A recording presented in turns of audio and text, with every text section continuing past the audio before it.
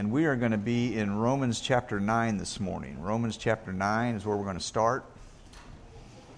We're going through Genesis 1 through 12. What happened in Israel this week with the war that's going on got my attention, and I started reading about Israel in Scripture and read through Romans 9, 10, and 11, and I wanted to go here, and then after a couple of days I was convinced I'm supposed to go here.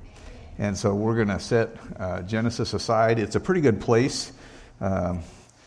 Set Genesis aside where Adam is by himself and he doesn't have Eve. He'll get her in 3 weeks, okay? Sorry, Adam.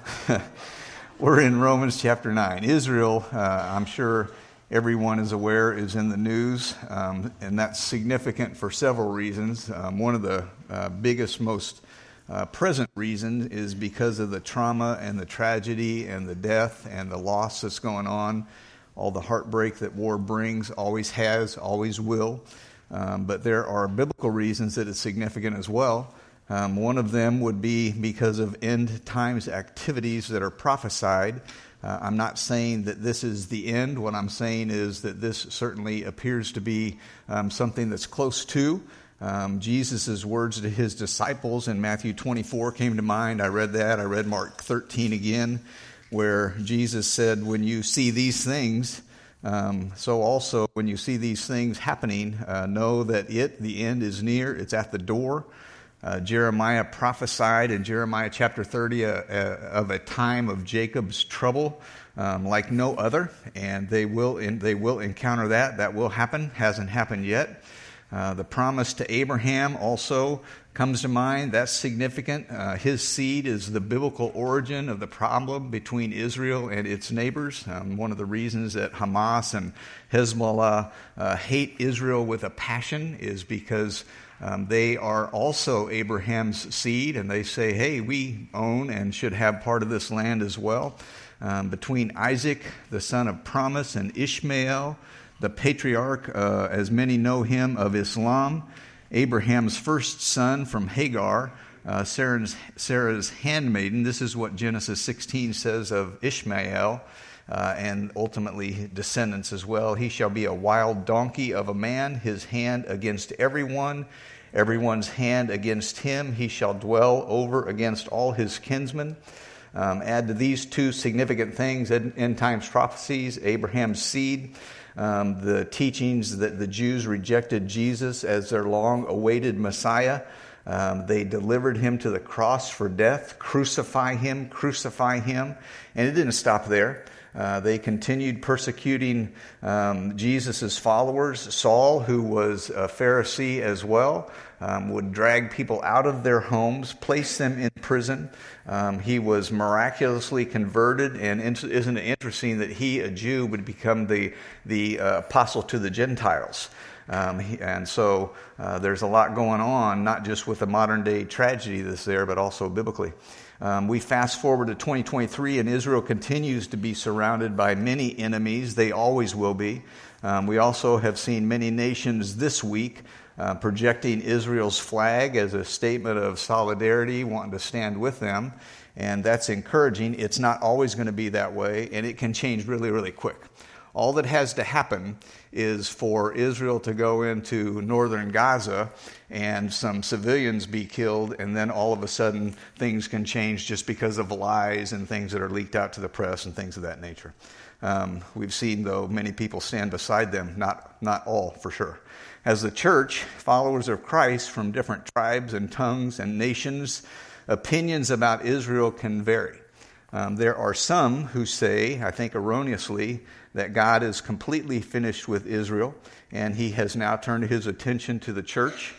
We'll see this in a minute. Romans 11 verse 25 tells us that a partial hardening has come upon Israel. So there is a hardening there, a partial hardening, until the fullness of the Gentiles has come in. Don't overlook that phrase, until the fullness of the Gentiles has come in. And that's Jesus telling his disciples, go into all the world, not just to the Jews, but go into all the world and preach the gospel. And so the gospel has reached out to, I'm guessing, the vast majority of us. We have some that have some Jewish blood here.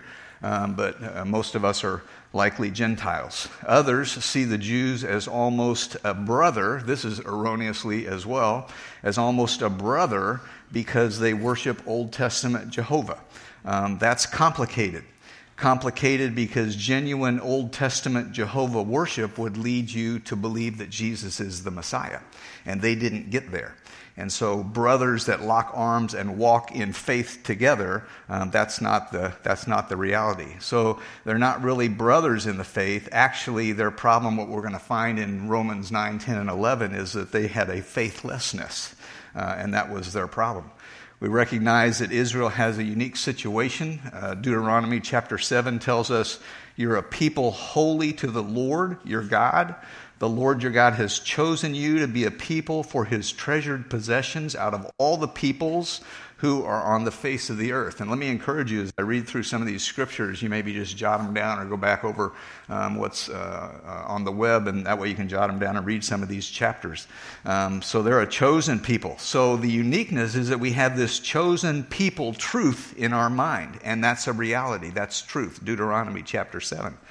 But we also have in our minds the truth of the rejected Messiah, and a partial hardening until the fullness of the Gentiles comes in, as well as a 70-week prophecy given to Daniel, a 3-part prophecy to be fulfilled the last week of it, which fits the time frame of Jacob's trouble very nicely. It also coincides really well with the fullness of the Gentiles. And so we've got all of those things going on in our mind, and sometimes I think that we wonder, and I hear phrases from conversations of people that are believers with some confusion mixed in about our relationship with Israel and how are we to view Israel, and hopefully this is going to help us. So where does that put us as believers in our understanding and our relationship with Israel? David told us in the Psalms, pray for the peace of Jerusalem, and certainly we want to do that. We recognize God's chosen people, and that's critical. But we also recognize, and we'll see this today, that not all Israel is Israel. And so that gets to be a little bit confusing, and that's what I want to talk about this morning. We could talk about Hamas and Hezbollah and how they hate Israel with a passion. That would be very easy. It merits a message or 2 or 10. But that would take us back to Genesis 16. We're not going to talk about that this morning. What I want to talk about is what is our relationship as followers of Jesus Christ with Israel. That's what I want us to consider this morning. And actually, God inspired Paul, who was an Israelite, who was the apostle to the Gentiles, to address that very subject. And he does that in Romans chapter 9, 10, and 11. So what I want to do this morning isn't a verse-by-verse study. We're not going to read every verse of 9, 10, and 11.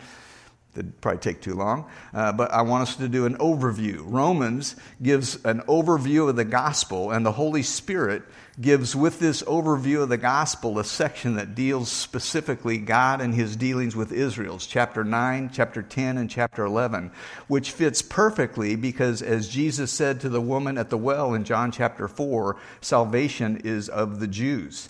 It gives an explanation of the gospel, and so the Jews and how God deals with them should be included, which obviously it is. So in Romans, in the midst of a gospel explanation, Scripture takes the time to explain Israel's present situation, though not this week's situation, but kind of, answering questions like these. He doesn't put it this way, but questions like, what's going on with Israel, God's chosen people? We should wonder that when we recognize that they're God's chosen people and we see these wars and the trouble that they've had and the attempted annihilations of the nations for long periods of time. Who actually is Israel? He addresses. Why did God choose Jacob, whose name would become changed to Israel, and not Esau? And he explains, because God has mercy on whom he chooses to have mercy. He gets to do that because he's the potter. And the potter gets to make from the same lump whatever it is that he chooses to make, is what he'll show us. Does that mean God is unrighteous because he didn't choose the one and he chose the other? The answer is no, and we'll talk about that a bit. How can they, the Jews, call on him in whom they've not believed? Is God finished with Israel? And Romans chapter 9, 10, and 11 give us some information that help us process how we should approach and think about the nation of Israel in light of them being God's chosen people and yet rejecting and killing and persecuting the Messiah and later the church as well. I want us to consider some of the key elements in these 3 chapters that speak to the matter of Israel and the gospel of Israel and the church, and I think it'll help us in our understanding. So roll up your sleeves. We might go a little bit quick. We're in Romans chapter 9, verses 1 through 8, and the first thing I want us to see is that Paul had a significant burden for Israel. This is what he says. I'm speaking the truth in Christ. I'm not lying. My conscience bears me witness in the Holy Spirit that I have great sorrow and unceasing anguish in my heart. Now I want to stop right there just for a second, and I want to talk about that unceasing anguish. Paul continued his ministry day in and day out with this heavy, burdened heart about his conterrâneos, his brothers nationally, Israel. And I say that to highlight this. I know that some of us have a continual, unceasing, heavy heart because of something that goes on in life.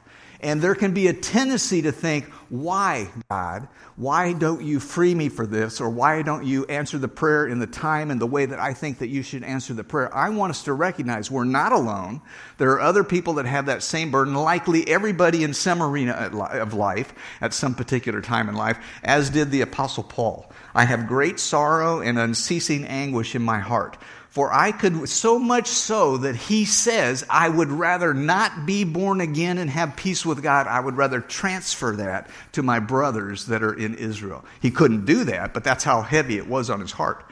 Verse 3, for I could wish that I myself were accursed, cut off from Christ, for the sake of my brothers, my kinsmen according to the flesh. And then this is what he says, they are Israelites. To them belong, and you just count this out, to them belong the adoption, the glory, the covenants, the giving of the law, the worship, and the promises. To them belong the patriarchs. From their race, according to the flesh, is the Christ, who is God over all, blessed forever. All of that came from the Jews. Those 8 qualities, 9 if you count Israelites, those things came from God through Israel. Verse 6, but it's not as though the word of God has failed, for not all who are descended from Israel belong to Israel. Not all are children of Abraham because they're his offspring. Actually, we know that Abraham had a son, Ishmael, by Hagar, the handmaiden. He had received a promise. They didn't have a son. They were wringing their hands. So they said, well, let's just help God out a little bit. And that was a problem, continues to be a problem today. It's the root of the problem of what's going on in Israel right now. But Abraham had Ishmael, and then Sarah did become pregnant. God did a miraculous event there, and she became pregnant and had Isaac, and Isaac was the son of promise. But after Sarah died over in Genesis chapter 5, I think it's 6, I forgot to confirm it, but I think Abraham went on to have 6 other sons as well from handmaidens, and so there were a lot that would belong to the seed of Abraham, but Scripture here will speak about the seed of the promise. It's not as though the word of God has failed. Verse 6, for not all who are descendants from Israel belong to Israel. Not all are children of Abraham because they are his offspring. Speaks of other but through Isaac shall be your offspring be named. This means that it's not the children of the flesh who are the children of God, but the children of promise are counted as offsprings. They're not just the promise to Abraham because of Sarah, but also the promise of Rebekah to Isaac. Rebekah also was barren. We find that in Genesis 25 also, and he continues with that. Not only so, but also when Rebekah had conceived children by one man, our father Isaac, though they were not yet born and had not yet done either good or bad, they don't even exist yet, and yet the potter gets to be the potter, in order that God's purpose of election might continue, not because of works, but because of him who calls. She was told the older will serve the younger, and it's written, verse 13, Jacob have I loved, but Esau I have hated. Jacob have I loved, Esau have I despised. So before these 2 brothers even existed, God had already chosen, because he's the potter, this one will be blessed, this one I will raise up for a different purpose. And then he gives another illustration of that different purpose with Pharaoh. He says to Pharaoh, Pharaoh, for this very purpose I raised you up to free the children of Israel. And he gives that as he gives that as an illustration. So we can see that God narrows the promise and where it comes from, so you can imagine the conflict that would happen as a result of that, which has happened from those days all the way up to this week and will continue to happen after this war, if it finishes, into the next as well. So is God unjust? Is he unrighteous because he chose the one over the other? Paul begs that question, and the answer is absolutely no, absolutely not. What shall we say then, verse 14? Is there injustice on God's part? By no means. For he says to Moses, I'm going to have mercy on whom I have mercy. I'll have compassion on whom I have compassion. Who is Jerry? Who are you? Who is anyone to tell God who he's supposed to be and what he's supposed to do? I'm the one who's the creator. I'll have compassion on whom I have compassion. And if I want to raise someone up so that I can glorify someone else, then that's what I'll do. And he did that. He did that with Pharaoh. He did that with Jacob and Esau as well. And he continues to do that today. And then he gives the illustration of Pharaoh. I've raised you up for this very purpose. Verse 21 of chapter 9, has the potter no right over the clay to make out of the same lump one vessel for honorable use and another for dishonorable use? And you might say, that messes with what I believe and know about God. And that's what Bible study is supposed to do. When you read your Bible and you start understanding it, it should challenge the things that we believe. And along the way, if we're growing in the Lord, we're going to adjust some of the things that we believe and some of the things that we embrace. We don't believe something and it's called truth just because we believe it and it's been declared to us that way. We believe it because it's declared in Scripture. So that should be the natural process. He can use his wrath. He can use his mercy to call out a people, and that's what he says he's doing. And then he quotes Hosea, those who are not my people, that would be Gentiles, I will call my people. And Isaiah cries out, he quotes in verse 27, Isaiah cries out, though the number of the sons of Israel be as the sand of the sea, only a remnant of them will be saved. All of Israel isn't all of Israel, it's just some that are the believing seed of Abraham.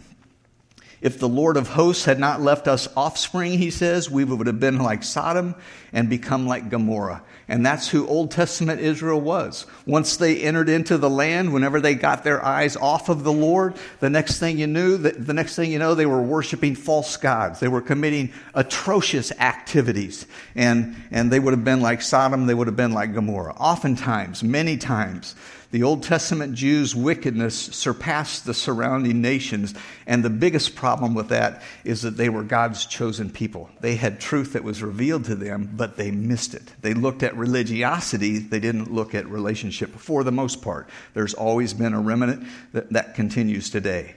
Their wickedness was so bad that God used other nations to chastise them. And I think he continues, we see that, he continues to use other nations to get their attention, ultimately to turn their attention to Christ as well. That will happen. First he used Babylonia, then he used Medo-Persia, then he used Greece, then he used Rome, and there continues to be problems today. It wasn't over, and it won't be until the end. But not only that, but verse 30 says this, what shall we say then, that Gentiles who did not pursue righteousness have obtained it?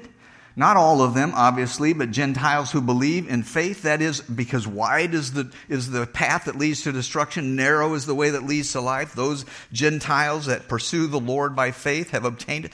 That is a righteousness, it's by faith. But that Israel who pursued a law but Israel who pursued a law that would lead to righteousness did not succeed in reaching the law. Why? Because they did not pursue it by faith, but as it were based on works. They have stumbled over the stumbling stone. Jesus, the rock of offense. He came, he announced himself to them. They rejected him, ultimately delivered him to be crucified. They stumbled over the stumbling stone, a rock of offense, and whoever believes in him will not be put to shame. That doesn't mean that many within Israel aren't religious. They are. Many are intensely religious. They would show us up in the religiosity that they have. But they stumbled over the rock of offense. They rejected Jesus Christ and continue, for the most part, to reject Jesus Christ as well, all but a remnant. The delicate, even possibly confusing thing is their religiosity with Jehovah, Old Testament Jehovah, and not a relationship. is that they worship Jehovah of the Old Testament, but they're still waiting for their promised Messiah. He came. They're going to recognize that during this time of tribulation. Again, kind of a worship of Jehovah of the Old Testament, because in reality, worshiping Jehovah God in the Old Testament will lead you to acknowledge who the person of Jesus Christ is. So what's my relationship with Israelites, with Jewish individuals who reject Jesus Christ? We don't walk together in faith. We might walk together in some of the morality that exists in life, and we're thankful for some of those kinds of things, but our faith motivation, our genuine worship of God, it's not there. We don't have that as something that is common. In Israel, like everyone else, Romans chapter 10 says they need the gospel. They need to hear the gospel of Jesus Christ, but most don't want to hear it. Kind of like a lot of people in America. We can become gospel hard. We hear it so often that we get tired of hearing about Jesus. Well, they do too. They continue to pursue God through their religious observances. Look at chapter 10, verse 1. Brethren, my heart's desire and prayer to God for Israel is that they may be saved. For I bear them witness that they have a zeal for God, but not according to knowledge. I want to read that again. They have a zeal for God, but not according to knowledge. A zeal for God is not enough. A zeal for God can never be enough. A zeal for God is deceptive. Because I have this zeal for Jehovah, or I have a zeal for some person that I call God, even Jesus, but not according to knowledge. It's got to be a zeal for God as well as according to knowledge. For they, being ignorant of God's righteousness, seeking to establish their own righteousness, have not submitted to the righteousness of God. Verse 4, for Christ is the end of the law for righteousness to everyone who believes. And the Jew just says, I can't give up Moses' law. I must do what it says in the law. That's how I gain my righteous standing before the Lord. Not only that, I'm so concerned about the law of Moses that I'm going to create laws around the laws so that I don't get close to violating it. But Jesus takes care of all that. They can't give it up. They have a zeal for God, but it must be met with biblical truth, and the truth is Christ. Not just mentioning Jesus. This could be for us. Not just mentioning Jesus, or I prayed a prayer, or I did something, or I go to church, but all of the fullness of the truth that's in Jesus. 2 Corinthians chapter 5, verse 17 says this, if any man be in Christ, he's a new creature. He's a new creature. Colossians chapter 1 verse 27 says this, the riches of the glory of this mystery, which is Christ in you, the hope of glory. It isn't just knowing the name of Jesus. It isn't just knowing the name of Jehovah. It's being in Christ. It's being Christ in me. There's a huge difference. And I can go to church every day, all of my life, every Sunday, all of my life, and not be in Christ. Even a Bible preaching, Bible teaching church as well. How does one get in Christ or Christ in you? And he addresses that. Romans chapter 10, he answers it in verse 8. It's true for the Jew, it's true for the Greek or the Gentile as well. And this is what it says in verse 8. The word is near you, in your mouth and in your heart. That is the word of faith which we preach. They had the message. They had heard of Jesus and his messiahship, the promise of it for those who lived prior to that. That if you confess with your mouth the Lord Jesus and believe in your heart that God has raised him from the dead, you will be saved. It was true in Paul's day. It's true today. It's going to be true as long as God allows us to walk this earth, that if we confess with our mouth the Lord Jesus, and that isn't just Jesus, I acknowledge you, it's being in Christ and all of the fullness of what that means. It's Christ in me and all of the fullness of what that means as well. And that's what brings salvation. For with the heart one believes unto righteousness, with the mouth confession is made unto salvation. For the Scripture says, whoever believes on him will not be put to shame. That's what the Scripture says. There's no distinction between Jew and Greek, for the same Lord over all is rich to all who call upon him. Whoever calls upon the name of the Lord will be saved. It's the only way. It's a very narrow way. It's a one-person specific way. It's a non-religious way, calling upon the name of the Lord. Jesus died for me, for my sin. His blood covers me and washes me. Believe on the Lord Jesus Christ and you'll be saved. And let me just add, you could be at this church and hear it week in and week out and have never called upon the name of the Lord. Or you called upon the name of the Lord in some, I want to please mom and dad sort of way, or I want to participate in the Lord's Supper sort of a way, but you're not in Christ. Christ isn't in you. God's grace is still sufficient. Call upon the name of the Lord. If he convinces you in your mind and in your heart that you need to do that, today would be the day. Do not harden your heart. Don't harden your heart, because it gets easier to harden it every single time that I harden my heart to the work of the Spirit of God. Israel heard without hearing. They saw Jesus without seeing. It can be true of Gentiles who hear the gospel also. It can be true of the person who sits in church at Lone Jack Baptist Church Sunday after Sunday. If you need to be born again because you're not in Christ, Christ isn't in you, do not harden your heart. Listen to God's word of salvation. To Israel, God says, chapter 10, verse 21, all day long I stretched out my hands to a disobedient and contrary people. All day long, an expression of I've done it ever since you've existed. All the time I'm stretching out my hand to a disobedient and contrary or argumentative or obstinate people. I lead you to a Messiah and you reject him. I tell you to repent, and you do for a time, and then I find you back in the sin that you were doing prior to that as well. Disobedience and contrary in a couple of ways for them in their history. In much of their Old Testament history, they pursued other gods. They did some horrendous things. They were godless, completely resisting the word of the Lord, as well as they pursued Jehovah these days, in Paul's day and these days, through their own work rather than through a faith relationship.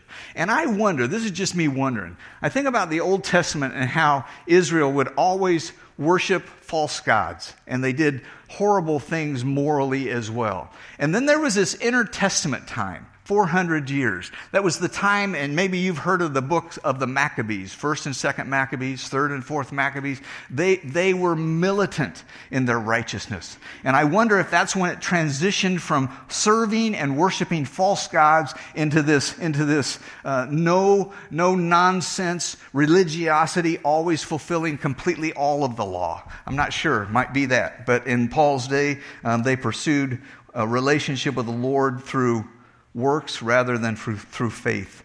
In verse 20, Isaiah boldly states, he was found by those who did not seek him. He showed himself to those who did not ask for him. That's me. That's Jerry. That's my testimony. I wasn't looking. I was having way too much fun in life. It was going to cost me somewhere along the line, but it happened at least young enough that it cost me, but it didn't cost me as much as it cost some. But God showed himself to me. I saw who I really was in light of the law of Moses. I recognized who Jesus was, and there was repentance of my sin, believing on the Lord Jesus Christ, and I wasn't pursuing him. And maybe you're sitting in church and you're thinking, I'm pursuing him, but if it's just dead religiosity, no, you're not. And yet God is graceful and grace-filled and can pursue you in the midst of that. Chapter 11, we're going to ask this question. Has God rejected his people? His people being Israel. Romans chapter 11. I ask then, has God rejected his people? By no means. I myself, Paul says, I'm an Israelite. I'm a descendant of Abraham. I'm a member of the tribe of Benjamin. I haven't been rejected. I'm not accepted because of the works that I've done. I'm accepted because of believing on the Lord Jesus Christ, but he hasn't rejected me. Verse 2, God has not rejected his people whom he foreknew. Do you not know what the scripture says of Elijah, how he appealed to God against Israel? Lord, they've killed your prophets. They've demolished your altar. This is Israel doing this to God's prophets. They've killed your prophets. They've demolished your altars. I alone am left, and they seek my life. But what did God reply to him? I've kept for myself 7,000 men who have not bowed the knee to Baal. And God continues to have a remnant today. The nation as a whole rejected their Messiah. They still seek God through a relationship, they still seek God through the responsibility of working the law. But he has a remnant that have believed on the Lord Jesus Christ. But what did God reply to him? Verse 4, I've kept for myself 7,000 men who have not bowed the knee to Baal. So too, at the present time, there's a remnant chosen by grace. And then he says this to help clarify what grace is. If it's by grace, it's no longer on the basis of works. Otherwise, grace would no longer be grace. And we've just got to be, as believers, New Testament believers, we've got to be so very careful that we don't mingle the law back into grace. We don't earn God's better acceptance because we now observe some sort of Moses' law justifying it because it was Old Testament. It's grace, it's only grace, and if we mingle the law back into it, grace is no longer grace. Still today, God has a remnant among the Jews. We're getting ready to, Kathy and I are going to go to Brazil and spend a couple of weeks down there and lead in a pastor's workshop, pastors and wives workshop. And one of the men that's there is a Jew. I don't know if you knew that, but Juan and Huchi. Juan is half Jewish. And God continues to have a remnant even among the Jews, but it's only through grace. It's not works. It's not grace and works. Because if it's grace and works, it's no longer grace. That's what Paul is emphasizing here. God gave them, the majority of Israel, a spirit of stupor, eyes that would not see, ears that would not hear, down to this very day. Romans 11, verse 8. Verse 11 asks another question. So I asked, did they stumble in order that they might fall, and that being a complete fall? By no means, he says. Rather, through their trespass, salvation has come to the Gentiles so as to make Israel jealous. So one of the reasons that Paul states here, Spirit-inspired, that God allowed Israel to fall and that Jesus sent his disciples into all the world to preach the gospel is that Gentiles like you and I, if you're not Jewish, would come to know the Lord, and it would create this jealousy among Israel, and they would say, why do they get what I don't have? I sought a genuine relationship with the Lord, and yet I don't have it. And he says it's going to create some jealousy there. Verse 12, if their trespass means riches for the world, if their failure means riches for the Gentiles, how much more will their full inclusion mean? That tells us God isn't done with Israel. There's going to be a full inclusion at some point in his history, his timeline. Verse 13 through 24, Paul hits us Gentiles with a sledgehammer of spiritual truth. I hope you have ears to hear this. He hits us with a sledgehammer. Has salvation come to the Gentiles? Yes. That highlights Jesus' words of going into all of the world. And then he talks about Israel being an olive tree and the Gentiles being wild olives, and how God took some branches from the wild olive trees and grafted them in to the olive tree. That would be us. Romans 11 says this, the Jews rejected their Messiah. Their attempt to gain Jehovah's favor through religious works resulted in their branches being broke off. Those who were not believers, but just seeking relationship with Jehovah through works, he took those branches of the olive tree and he broke them off and he threw them down. And the sledgehammer of truth that he's going to give us is he will do the same thing to you and me if we cease to believe in the Lord as well. I'm not saying you get saved and then you lose your salvation. I think it's a demonstration that there never was really genuine salvation, but don't mess with unbelief, or don't mess with mingling the law into the belief that I have. Verse 17 says this, if some of the branches were broken off, and you, although a wild olive shoot, were grafted in among the others, and now share the nourishing root of the olive tree, do not be arrogant toward the branches. Hey, Israel, that's going through a war this week. The reason you're going through a war is because of your lack of belief in your Messiah. Don't be arrogant. That's not our place to be arrogant. Paul said that. Don't be arrogant that you received something by grace and they sought something and didn't seek it by grace and didn't get it. How should you consider arrogant today? How should you consider Israel? Don't be arrogant towards them. If you are, he says, remember it's not you who support the root, but the root that supports you. And the root would be the adoption, the glory, the covenants, the giving of the law, the worship, the promises, the patriarch, Christ. Don't be arrogant. The root supports you as wild olive branches that have been grafted into the olive tree. And then he says this, verse 19, then you will say, branches were broken off that I might be grafted in. That's true. They were broken off because of their unbelief. You stand fast through your faith, so do not become proud, but fear. For if God did not spare the natural branches, neither will he spare you. That should grip our attention of the critical aspect of maintaining a personal, dynamic, growing faith relationship with our Lord. And don't be confused because of little phrases that we create or somebody's created and put into a book, thinking that God won't break off your branch if you continue in unbelief. This is what he said. I will. And then he said this. He says, note the kindness and the severity of God. We love talking about the kindness of God. I mean, we'll talk about his love and his grace and his mercy and his patience all day long. We'll make plaques of that. We'll put it in our homes. Have you ever seen one about the severity of God? God's going to break you off as a branch if you continue in your unbelief or continue to mix works into it. We don't see that. He says, consider the kindness of God. We should do that. But there is a severity of God. And we should consider that as well. God is absolutely holy. He's not going to put up with Israel's junk. And church, he's not going to put up with our junk either. And he said, I'll break that branch off as well. I did it here. I'll do it here also. And we have little phrases like once saved, always saved, and I prayed a prayer, and so I'm good to go, but I see no spiritual life for a year, and 5 years, and 10 years, and 20 years.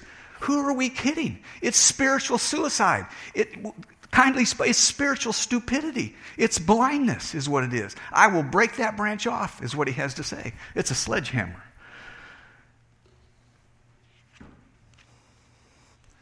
Note the kindness and the severity of God, severity towards those who have fallen, kindness towards you, provided you continue in his kindness. Huge. Otherwise, you too will be. But let me stop. You don't do that by willpower.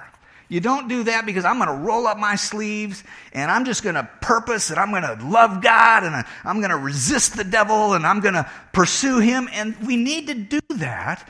But it's under the grace of God, I need to be in Christ. Christ needs to be in me. Then it's the Holy Spirit working his work through his word, through me and through my life. It isn't just the will of man that does that. I'm not saying we don't engage our wills. Note then the kindness, the severity of God, severity towards those who have fallen, kindness to you, provided you continue in his kindness. Otherwise, you too will be cut off. And even they, if they do not continue, how about this for a God power? If they do not continue in unbelief, will be grafted in, for God has the power to graft them in again. And so Israel, with this unbelief, I'm going to pursue God, I'm going to pursue Jehovah through the obedience to the law, and they recognize, it's Jesus and it's faith in him. He'll take that branch and he'll graft it back into the olive tree. For if you were cut from what is by nature a wild olive tree and grafted contrary to nature into a cultivated olive tree, how much more will these, the natural branches, be grafted back into their own olive tree? It says back up in verse 23, even if they do not continue in their unbelief, will be grafted in, for God has the power to graft them in again. It's not impossible with God. And so we recognize his power. Is God finished with Israel? Is that why they're going through what they're going through this week? And it's not going away, not anytime soon. Is God finished with Israel? It's going to go away in the millennium. That's when it's going to go away. Is God finished with Israel? Lest you be wise in your own sight. Verse 25, I don't want you to be unaware of this mystery, brothers. A partial hardening has come upon Israel until the fullness of the Gentiles has come in. Jesus sent his disciples out to preach the gospel into all the world, and people from all nations, non-Jewish nations, are coming to know him. And until that time is full, there's going to be a partial hardening of Israel. Is there a remnant, some who are going to believe on the Lord? Yes, there is. But as a nation, the vast majority are going to continue to resist and to reject the Lord. This fits very well for Christ's church going to the ends of the earth, calling a people who were not a people. It fits with the time of Jacob's trouble, the 70th week of Daniel's prophecy, the tribulation period for Daniel's people of Revelation, a time when Jesus said Israel will be hated by all nations.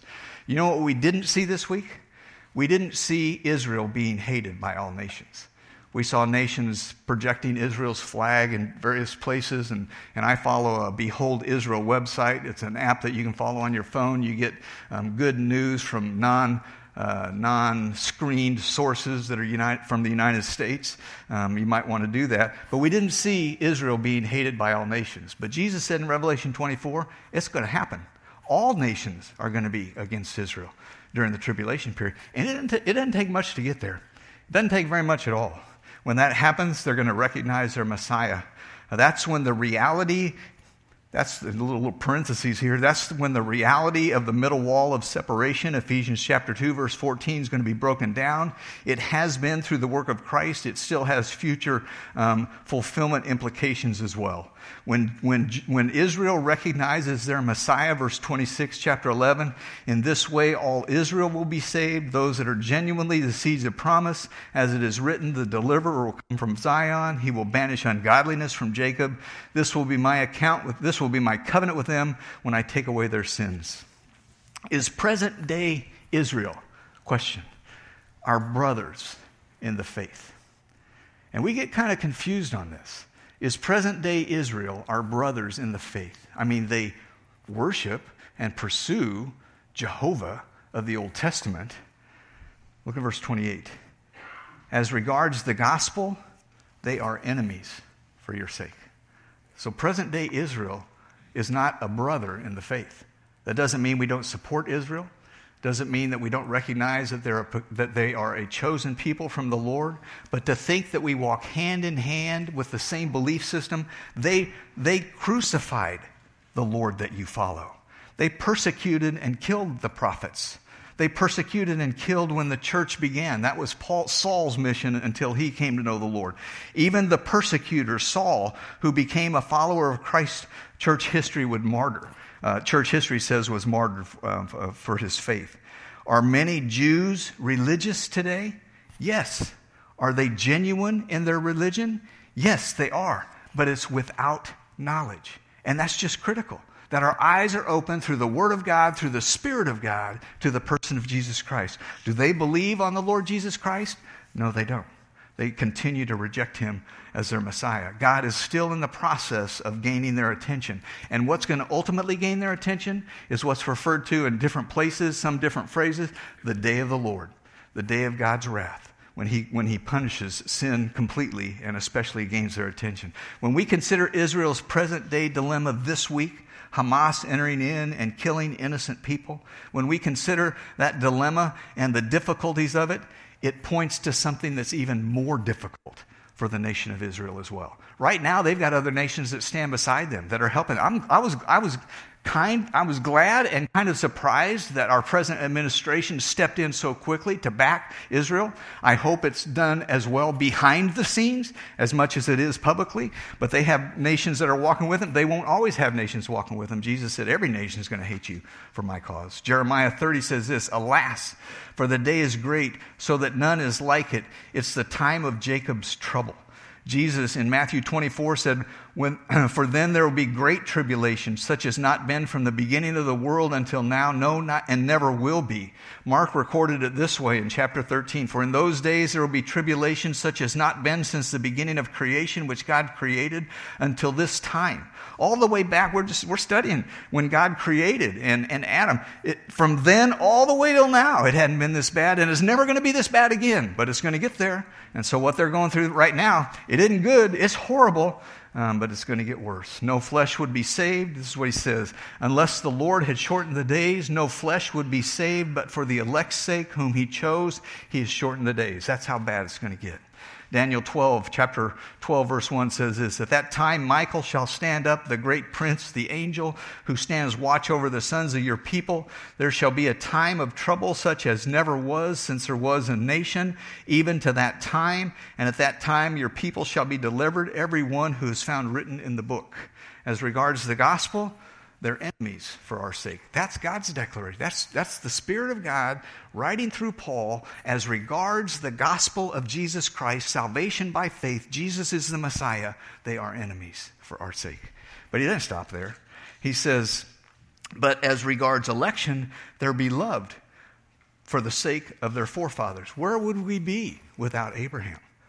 Where would we be without Isaac? Where would we be without Jacob? Where would we be without the Davidic line? And ultimately Jesus coming from that line. And so they're beloved for that reason. And it's kind of this confusing mentality of enemies on the one hand, and yet beloved on the other hand because of the history that comes, and yet there's this continual rejection of the Messiah. And God continues to work to get his attention. And I want to finish just reading this And it's been my prayer, and I hope it is even now, I say it is even now, that you soak this in and worship God. This is Romans chapter 11, verse 29. Verse 30. For just as you were at one time disobedient to God, but now have received mercy because of their disobedience, so they too have now been disobedient, in order that by the mercy shown to you, they also may now receive mercy. For God has consigned all to disobedience, that he may have mercy on all. Reminds us of Romans chapter 3, none righteous, no, not one. He's consigned disobedience that he may have mercy on all. Oh, the depth of the riches and wisdom and knowledge of God! How unsearchable are his judgments and inscrutable his ways. How unsearchable are his judgments, how unknowable or how inexplicable are his ways. Who has known the mind of the Lord? Who has been his counselor? Who has given a gift to him that he might be repaid? For from him and through him and to him are all things. To him be glory forever. Amen. And that should be our prayer. And we should pray that for Israel, that God would use the present dilemma to open up the eyes of some of the remnant, and ultimately even the nation as a whole, though they will go through some other things. As we pray for Israel and what's going on now, like right now, people dying, as we pray for them and what should be going on, let's pray that they would understand and believe on their Messiah, our Messiah as well. And we also pray for God's plan of the ages to happen, and it will, exactly as he's designed it, and we want to enter in and pray for that as well. And in the midst of that, there is intense suffering.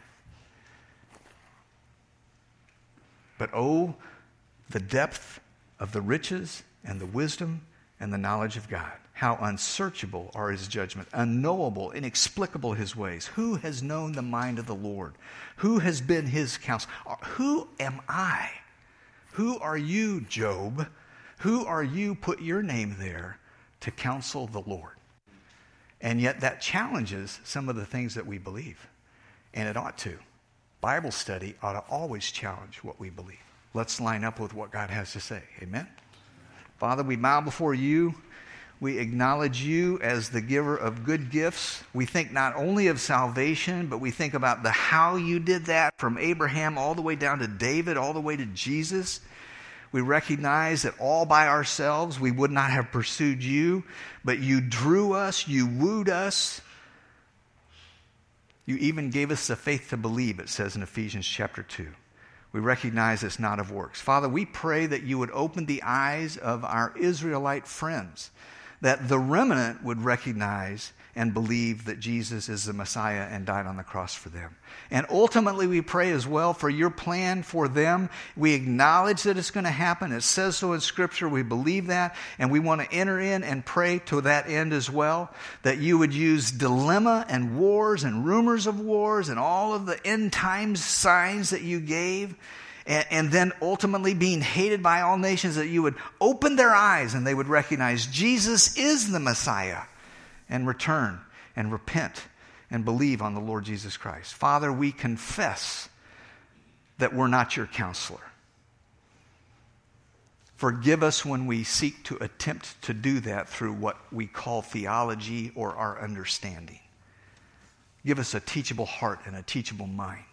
And may we land and believe where you want us to land and believe. Have your way in our individual lives. We pray for our nation as well. We pray for the nation of Israel. Thy kingdom come, thy will be done, is what we pray. In Jesus' name.